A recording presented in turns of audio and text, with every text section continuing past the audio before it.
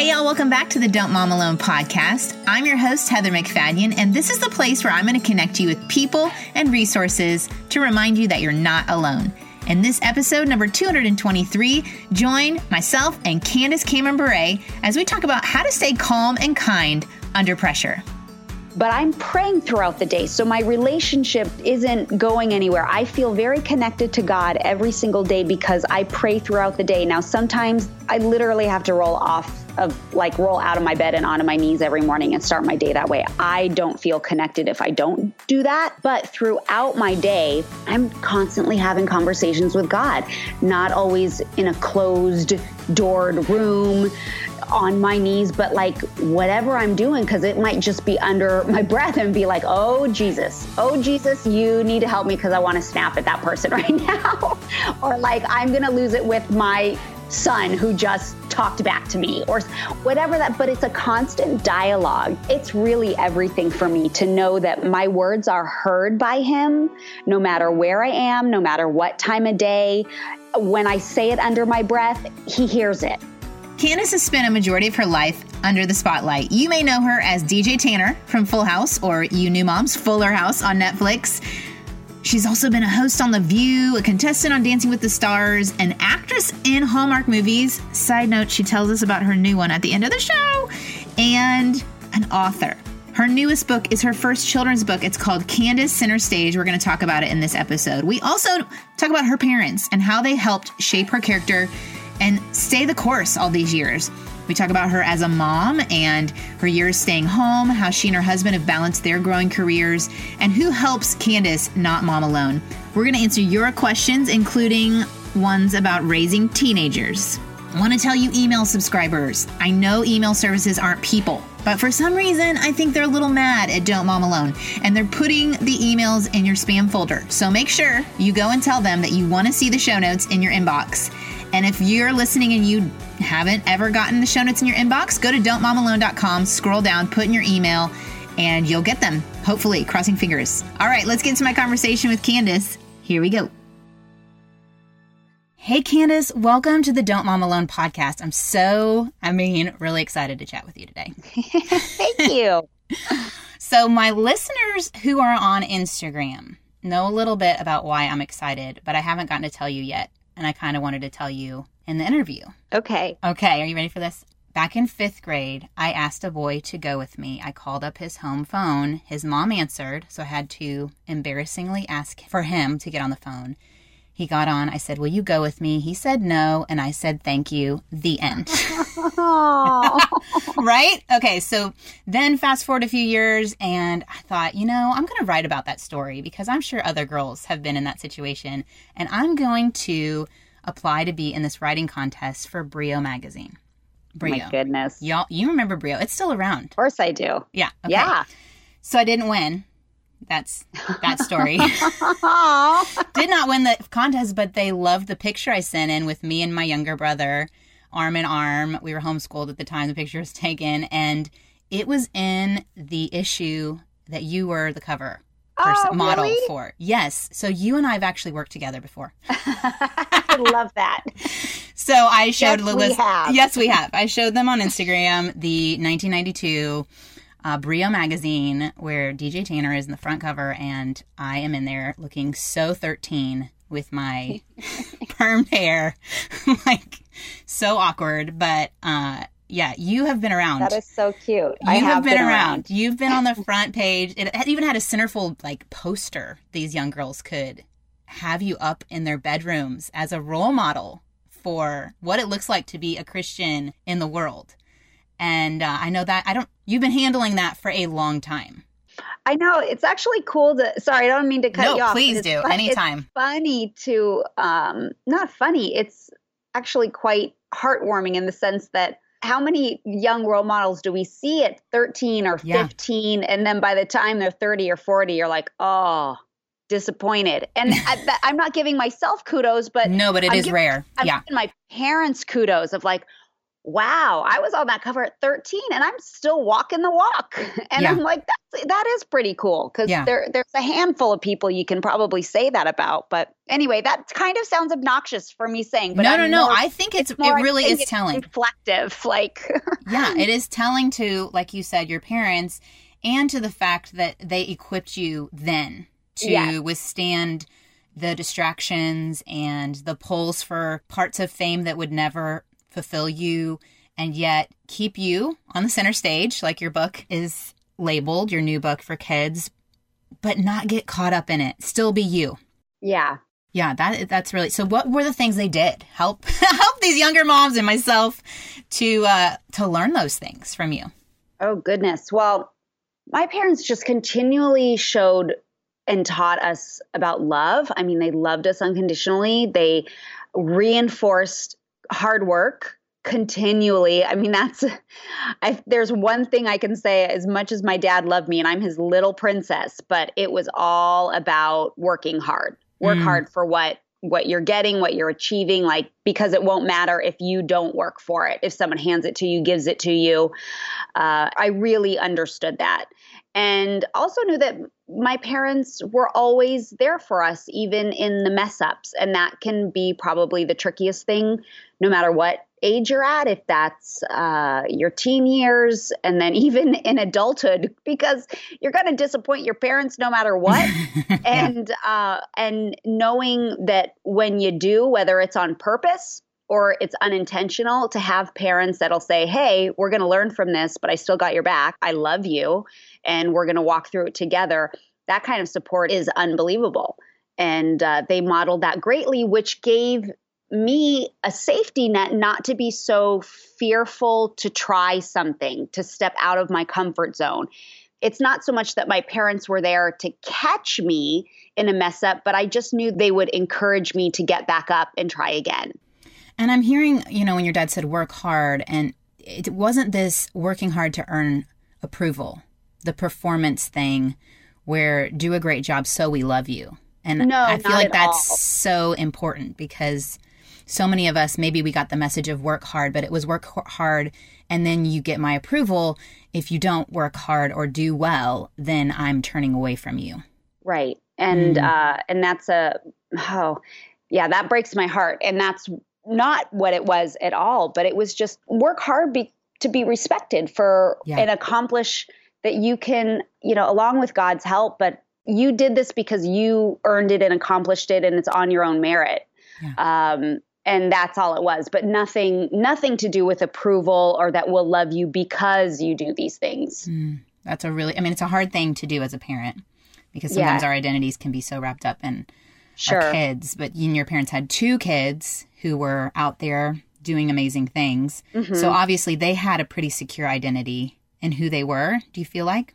I feel like they did, but not quite as confident as you would imagine. Yeah. And by the way, I have 2 sisters, so there was 4 of us. My 2 sisters just aren't in the business, but we are 4 kids within 6 years. So my mom was a hardworking stay-at-home mom, juggling 2 kids that were in the entertainment industry, but my 2 sisters who were kind of always along at our sides or in school or whatever, we always did everything as a family. But they, especially growing up within the entertainment industry, and we were born and raised in LA, so it's not like we moved across the country to try to have careers. And this was just more like, hey, some kids go play soccer and some kids take ballet class, and we just went and tried to audition for commercials. Like, that was our LA activity after school to do. And my parents really learned along the way, but I think that my parents, they had determination and loved us unconditionally, but they really learned along the way. So I could talk to my mom now and my dad now and realized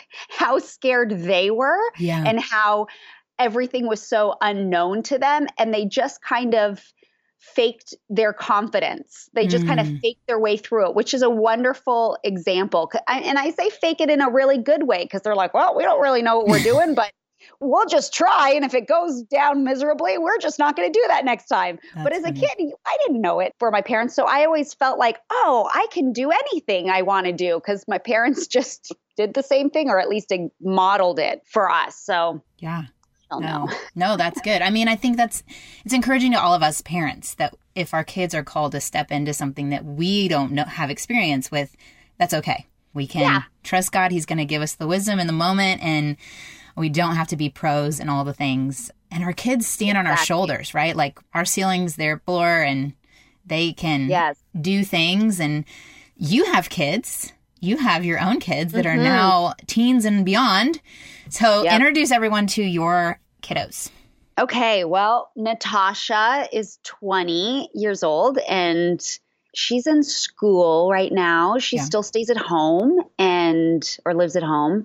She's got her day job and she's pursuing entertainment as well. Her singing is her passion. And then she auditions for acting and stuff. And then I have two boys, Lev, who is 18, and Max, who is 16.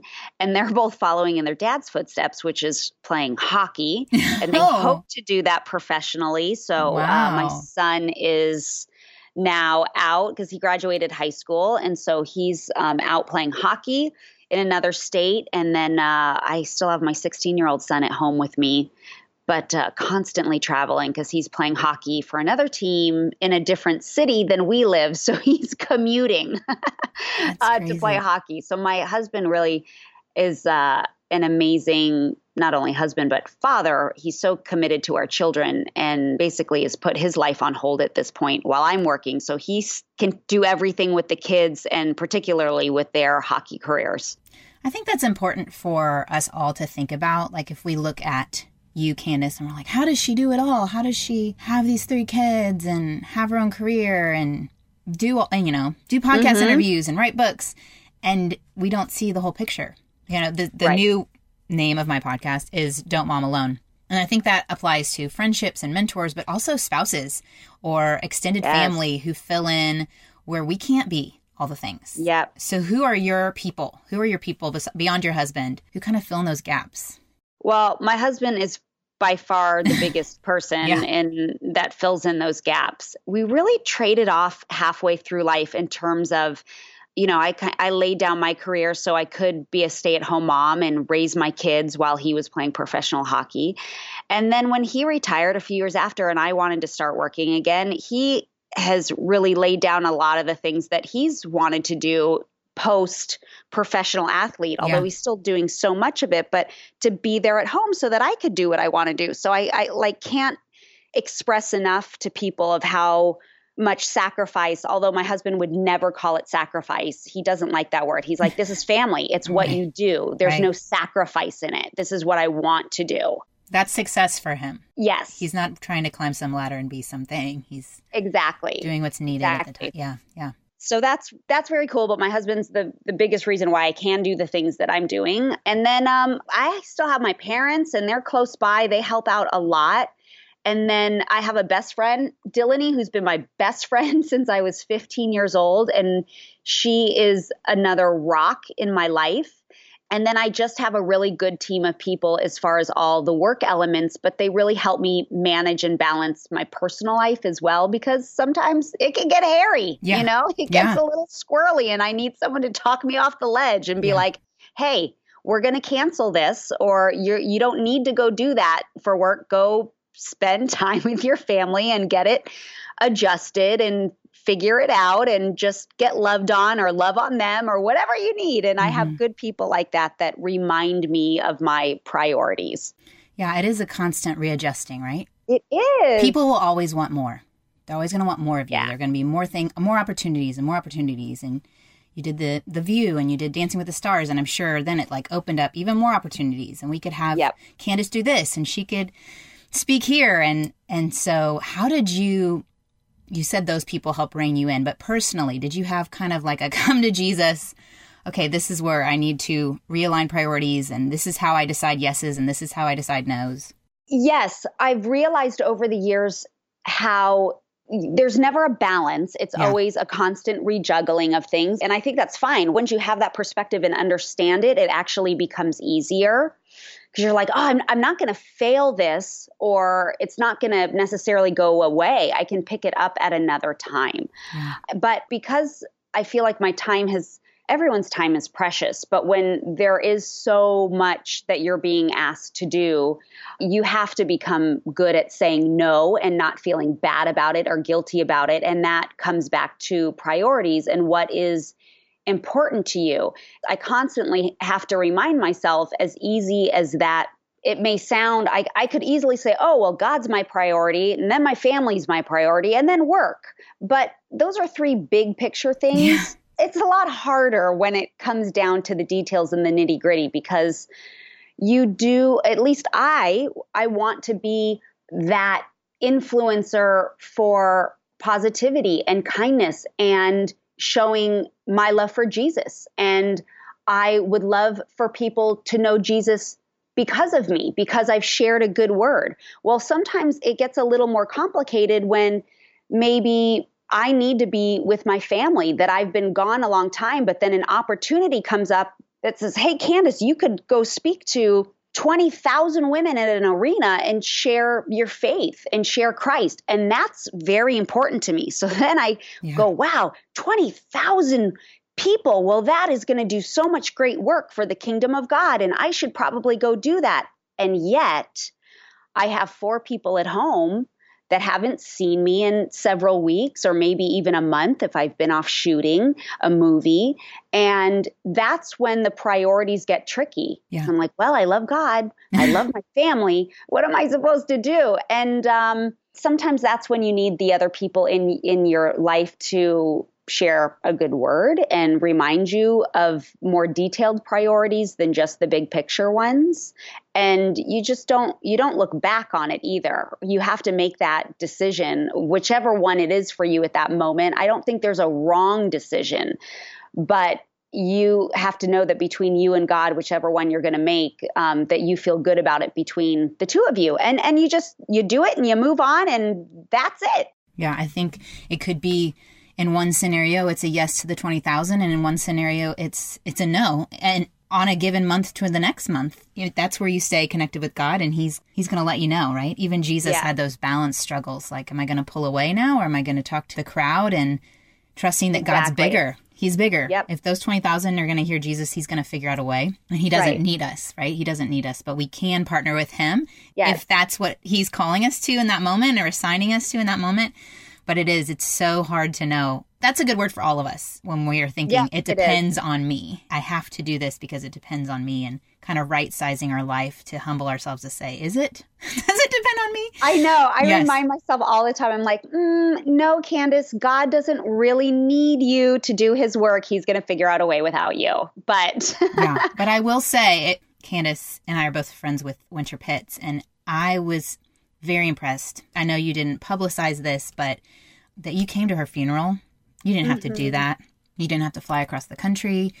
But to me, that shows a pure heart that makes people and families a priority that you didn't have to do. You didn't have to do it. You weren't broadcasting that you did it. But that shows a rightness in spirit to me.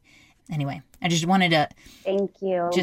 I just acknowledge that fact that people see you in the spotlight and the different things you say yes to, but I think it's the little things that we sometimes say yes to that no one knows about, that God sees, and He sees your heart, and He knows your desires to please Him and to honor people well. So how do you, I'm jumping around a bit because I want to get to these questions from listeners too, but I'm like so curious about all the things myself. So we had gals ask about your own personal walk with God. So how do you stay consistent in that? Especially in LA. I mean, I used to live in San Francisco. I actually felt like it was easier to be a Christian in San Francisco because you're kind of like a unicorn Pegasus. If you believe there is a God, then you're in a certain group with everyone who believes there's a God, the 5 of you. So to me, it was a little bit easier to cling to than sometimes it is in Texas, where it's blurrier. The lines are blurrier. But how do you personally, in the entertainment industry and being around different people who may not follow God, to stay consistent? Well, I do agree with you in what you said, that if you live in a city that is not the majority, where you're not the majority in your faith, it actually is easier because you either believe it or you don't. You can't just blend into the crowd. And if you do, then you know which side you've picked. Yeah. So I have to stay. I mean, my sole guidance is the word of God. I've got to stay in my Bible. And I'm not perfect about it. I don't want to give any of your listeners to think that I am perfectly in the word every single day. I'm not. Mm-hmm. I try to be.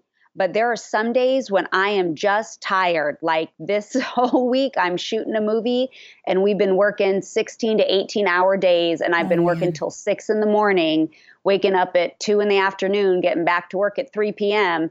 And I'm beat.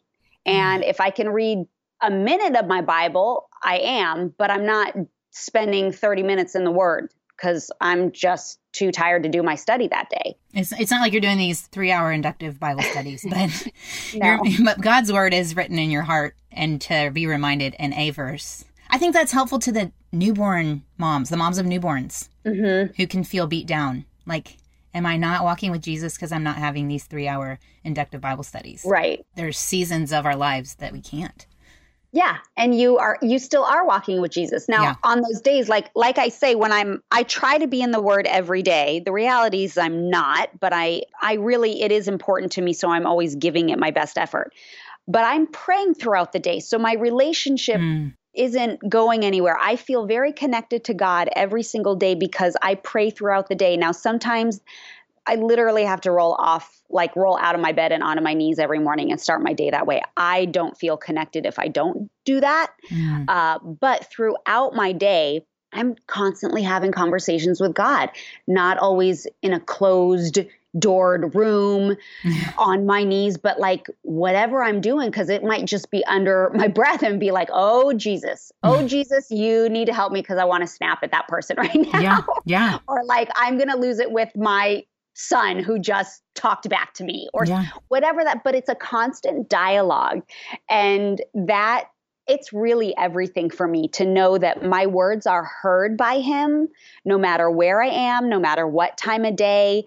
When I say it under my breath, he hears it. And I know he hears it and I trust that he hears it.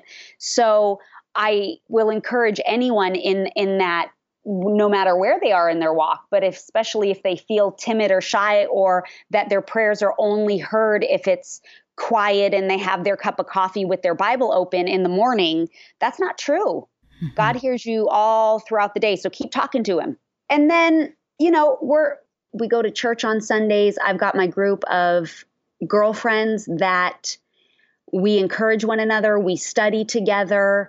And I rely on those people as they rely on me. And we keep each other accountable. Accountability is so incredibly important in my life. And that's how I do it in my industry and where I work. But I don't think that my industry is really any different than anyone else's workplace, unless they're working within their church or they're working in an environment that is a Christian-like environment or an organization that has that foundation. I mean, if you're working at Starbucks or you're working retail or you're a doctor, you're going to encounter people all day long that don't believe the same things that you believe, that don't share your faith, that may not have the kind of heart that you would want or hope that they would have or speak to you that way. But so that's no different than the entertainment industry. So I don't feel like my industry is harder than somebody else's to walk out my faith in.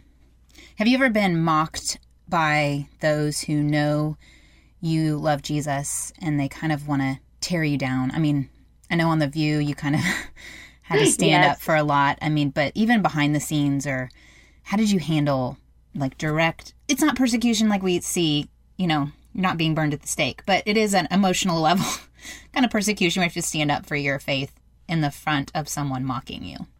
Yeah, it definitely is. And those kinds of wounds, they really wound your heart and your soul, because if you take them too personally, they really can kill you from the inside out if you start believing all of those voices. And that's just the enemy talking and getting under your skin, but you can't believe it. And the answer is yes. I have faced so much of that, and not just on The View, but with social media today. And that's something I talk to my kids so much about because they are older. They are all on social media, but that as much as I love it, and truly I do love social media, I enjoy the communication. I love that it has made the world a small place. I love that it has given all of us a little extra platform to share what we believe. And I want to share kindness. I want to share Jesus. I want to share all the things that have worked and haven't worked in my life in hopes that it helps another person. But it can also be such an ugly weapon for people. And it can be so hard to hear and can really cut right to the core of who we are or who we think we are. And that's one of those things when you feel, or when I have felt like my faith has been attacked or mocked, I have to remind myself that I'm there to please an audience of one. I cannot please all people, and not everyone is going to believe what I believe. And whether they're ugly about it or they're snarky about it or sarcastic or however way they feel better to, put me down because of it, I just remember that's the person that needs Jesus most to hear the gospel. And how could I pray for them? How could I speak a kind word to them? Or maybe I just need to walk away without an ugly look on my face and not say anything in that moment, so that I do respond in as much kindness as possible. But maybe that doesn't have to be verbal, Yeah. Yeah. I mean, your newest nonfiction book, Kind is the New Classy, you kind of address a lot of that, of just how we approach other people in a world that's just battling. There's constant division. And I've been reading through Acts and just the boldness of the disciples, but they're not unkind. So it's not like kindness means rolling over. It's not like you're saying, oh, I'm so sorry. Whatever you want to say is true. But you can stand for what's true and be led by the Holy Spirit to still be bold in it and kind. And so how did you train your daughter in that? I mean, I'm sure she's watching you in interactions, but even give us phrases. Like someone comes up to us and says something and comes right in our face. I mean, what's your go-to on responding to them kindly? I tell my daughter all the time. I actually just had this conversation with her last night, but I'm like, baby, kill him with kindness. Kill him with kindness. And it's like, oh, Mom, you always say that. I'm like, but it's true. You will deflate someone's puffed up ego that's attacking you, because when you don't give them anything to attack back, when you're just kind and don't be sarcastically kind, don't be snarky kind, actually try to humbly be kind to that person. They have no place to go. You're not fueling their fire. Yeah. Yeah, I think there was a TED talk about that with bullying. He showed two responses, and when you responded back to the bully with compliments, you're really good at insulting people. They didn't know what to do with it. So yeah, I think that makes a lot of sense.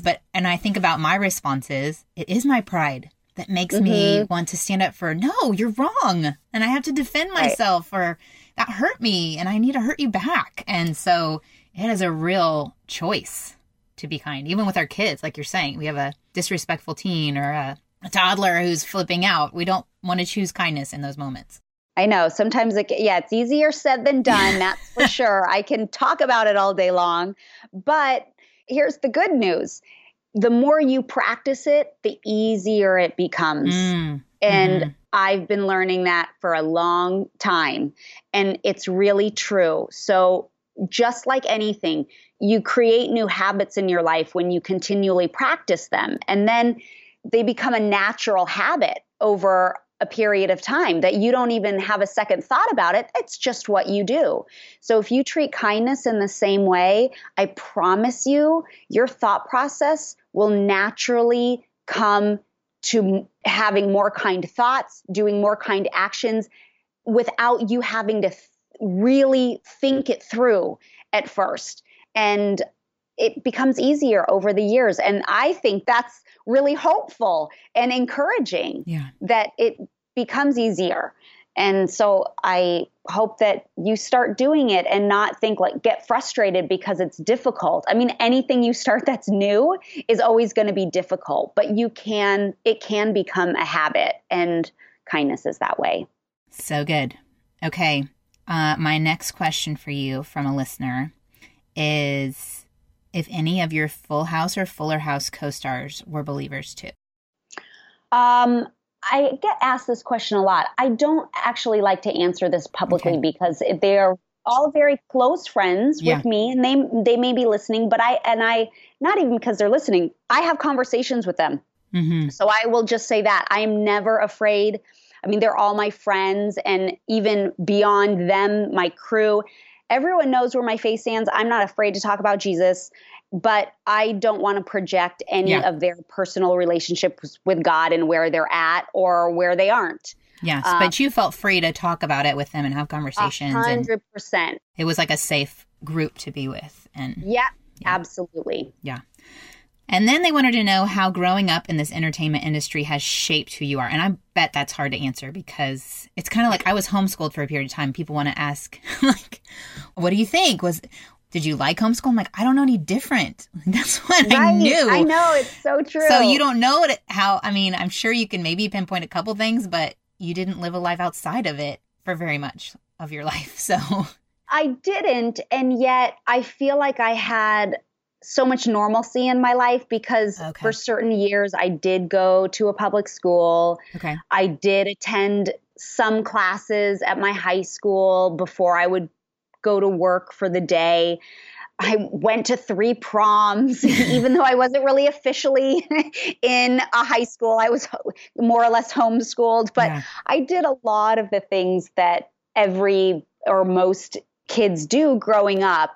But of course, being in the industry shaped me into who I am. I'm a total people pleaser. And I think that's one of the things that shaped me the most and been one of my biggest struggles because I want people to like me, and being a performer, doing a job well done, for a director or producer to tell me, oh, Candace, that was so good. I mean, I just grew up with that verbal either praise or, oh, you didn't do that very well. And so I was always looking for that kind of approval within work. And that started at age 5. So although we talked about it with my parents, I never felt like that from home. But certainly in my everyday life at work, that was all I was striving for. And so that has shaped me into being a people pleaser. But I feel like the Lord has just shown me so much and has changed me in my view about that. And it's not that I don't still strive to please people, but I have a different outlook on it, which has been wonderful. But, I look at my time growing up in the industry as a very positive one that has shaped me into who I am for all the right reasons and good reasons, and ones that I've learned from so much and I am continuing to learn from. And I love that I'm a bold woman. And I think that is because of growing up. I grew up in an adult environment since a very young age. And I've worked around adults my entire life. I had to make decisions and be a grown-up when I was 5 and 10 and 15. So it definitely has shaped me into who I am today, but I love that it did. And I love that it gave me opportunities that a lot of the people around me never had at my age. So I always saw that as an advantage and also just something very special that I was grateful for. Very cool. We're all grateful for it too. We're grateful for it. And I wanted to take a little bit of time to talk about your newest book, because I think it kind of goes with what you're talking about, the whole people pleasing, being ourselves, trusting that that's okay, instead of making ourselves likable and who we think people want us to be. Your book, Candace Center Stage, about this little girl who takes a ballet class and has her own way of doing things. So tell us a little bit of the backstory of the book. Well, this is, I believe, my 7th book that I've written, but it's my first children's book. Very exciting. Very exciting. So excited about it because I want your listeners to know that I've been wanting to write a children's book for 20 years. Wow, that's awesome. Congrats. Thank you. Ever since I had Natasha, reading to my children has been one of the biggest pleasures of my life. I've always loved it. And so as soon as she was born, I dreamed of writing a children's book one day. And to see this come to fruition is just makes my heart so incredibly happy. And Candace Center Stage, and there will be a series of these books, but she's kind of based on me. You know, we have the same name in the book. But what I love about her in this book is that she's a bold girl, but she's willing to work hard at something that instinctually she thinks she already knows the answers. Like my daughter, Natasha, she's a strong one. You know, she really, since she was a little girl, just thought she had all the answers and she knew everything. And in the book, this little girl feels like that. She kind of feels like, Mom, I don't even need ballet lessons because I'm already a great ballet dancer. Mm. And the mom goes, well, why don't you learn some new steps? Well, I know everything. I know how to do this. And so she's kind of this strong-willed little girl, but she learns the lesson in that she has to really work hard at it, that not everything comes naturally to her, and she might not be quite as good as she thought she was. And then when the going gets rough, and because it's scary for her and even intimidating at times, she pushes through her fears. And I think her own boldness, and sometimes we think when we have a strong-willed child as a mom, you're like, oh. Like it's so negative, right? Yeah, it's so negative. So negative. Yeah. Strong-willed child. But if you learn how to nurture that strong will, to be a hard worker, to be so helpful, to help other people, you can nurture being strong-willed into such greatness. And I feel like that's what this little character, Candace, and Candace Center Stage is all about. She's stays true to herself, and she's got a big, bright, bold personality that kind of thinks she knows it all, but she realizes that she's got to still work hard, and it's okay to fail, and you can just try again. And that is very reflective of my own life growing up, and the lessons that I've really tried to instill in my own children is that don't be afraid to fail, because you'll never know what you're capable of unless you try. And don't be afraid to work hard at it, because that's the other thing. If you quit too early, you may not realize how good you can be. And if you're not at that, it's okay. You can do something else, but you gotta try. Yes, for all of us that are waiting to do something that we maybe feel God nudging us to do, and the fear of failure or not enoughness or weakness can, I think this next generation of girls is getting better messaging about who they can be and how they can use their gifts and how God can use them, and there are multiple options for them. And I think it's great. I think it's great that you're taking what you've learned and how God's used your life to inspire other little girls and however God made them. I'm so thankful to get to chat with you, Candace. You are amazing. Thank you. Something that popped in my head, I just feel like I need to ask it, is how long did you stay home with kids? You said you jumped out. I stayed home for 10 years. Okay. I didn't work and was a full-time stay-at-home mom. Okay. And then now you have teenagers. Yep. What tips do you have for those moms who want to connect with their teenagers but don't know how? Well, it has to start before they're teenagers, in the sense that, I could talk about this forever, because I will be honest with you. I love the teenage years more than I love the little years. Okay. That's encouraging to the young moms listening, because sometimes they just hear all the negatives. So that's good. Right. I do hear that a lot from moms. And the best advice I got before my kids were teenagers were prepare for the teenage years. Start looking forward to it, and don't feel defeated before you even start. Prepare as much as you can by whether it's listening to podcasts like this or learning from others or reading books, but especially being involved in your child's life. And I'm not talking about helicopter parenting or doing everything for them, right? But literally having a relationship, conversation with them, having an openness, because yes, of course, at times they're going to be closed off, because we all know that's what happens with teenagers' brains, and things happen that you're like, oh, but instead of looking at it negatively, prepare for it and look forward to it. And that's what I did before they were teenagers. And I have to tell you, I just love the teenage years, and we've had some major challenges in our life. And we have 3 wonderful, wonderful kids. I mean, I love who they are as people. I love their hearts.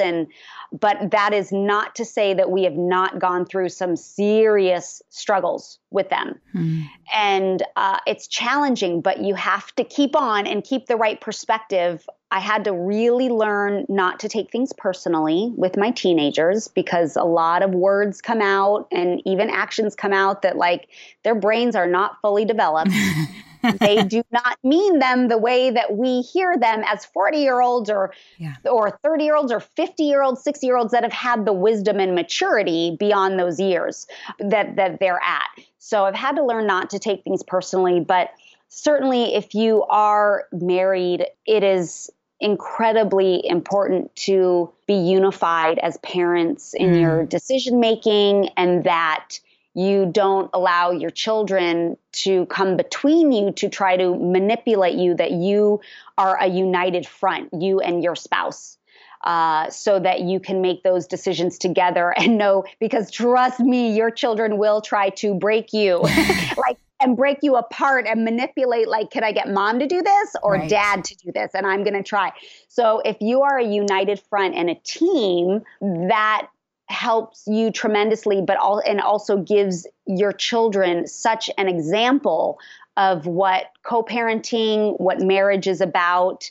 But those are all, I say those with so much love and positivity. And I don't know, I just love, don't be scared of the teenage years. It's good. Very helpful. Okay. Now I can let you go. But I had to figure that out because I'm headed into those years. And so selfish. This is when I have my selfish questions.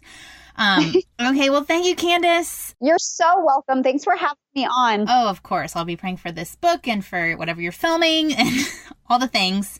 Hallmark shows, many more, right? You're going to make more for us? Hallmark movies? Yes, that's what I'm doing. I'm doing my new Christmas movie that'll be on November 25th on Hallmark Channel. Yay! Well, thank you for working hard so that we can veg in front of the TV.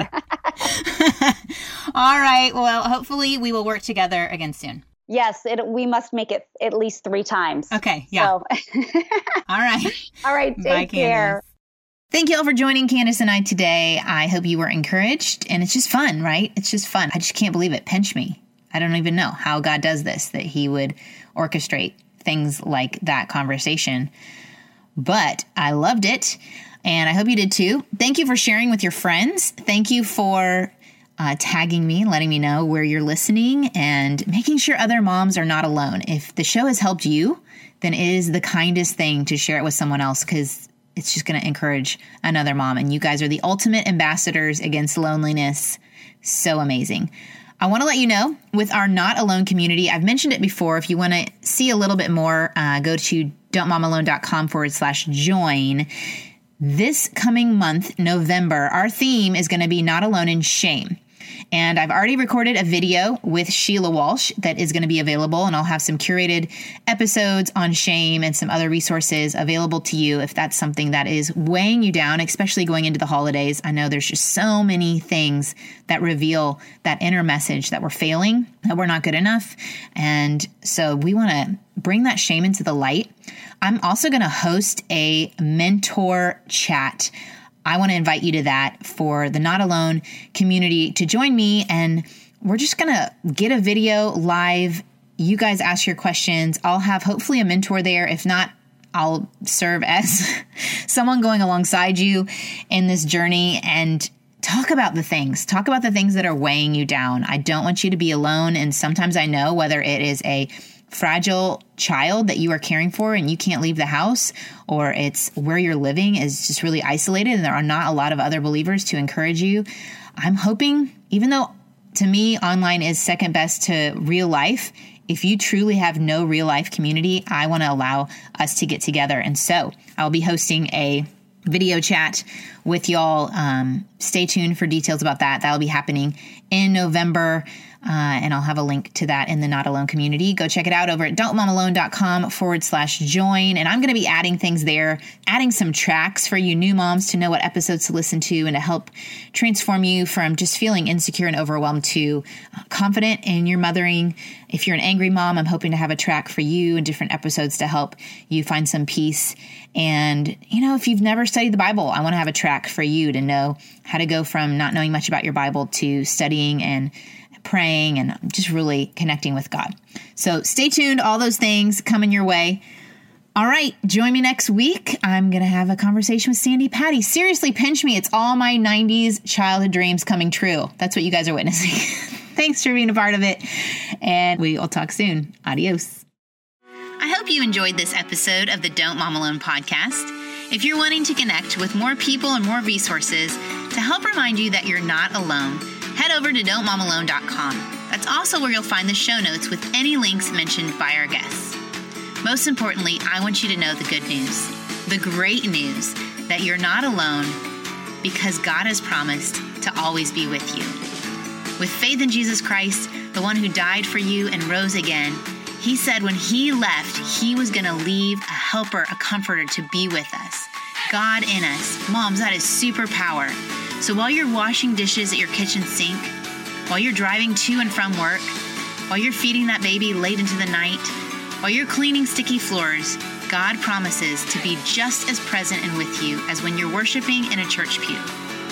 As it says in Zephaniah 3:17, the Lord your God is with you. He is mighty to save.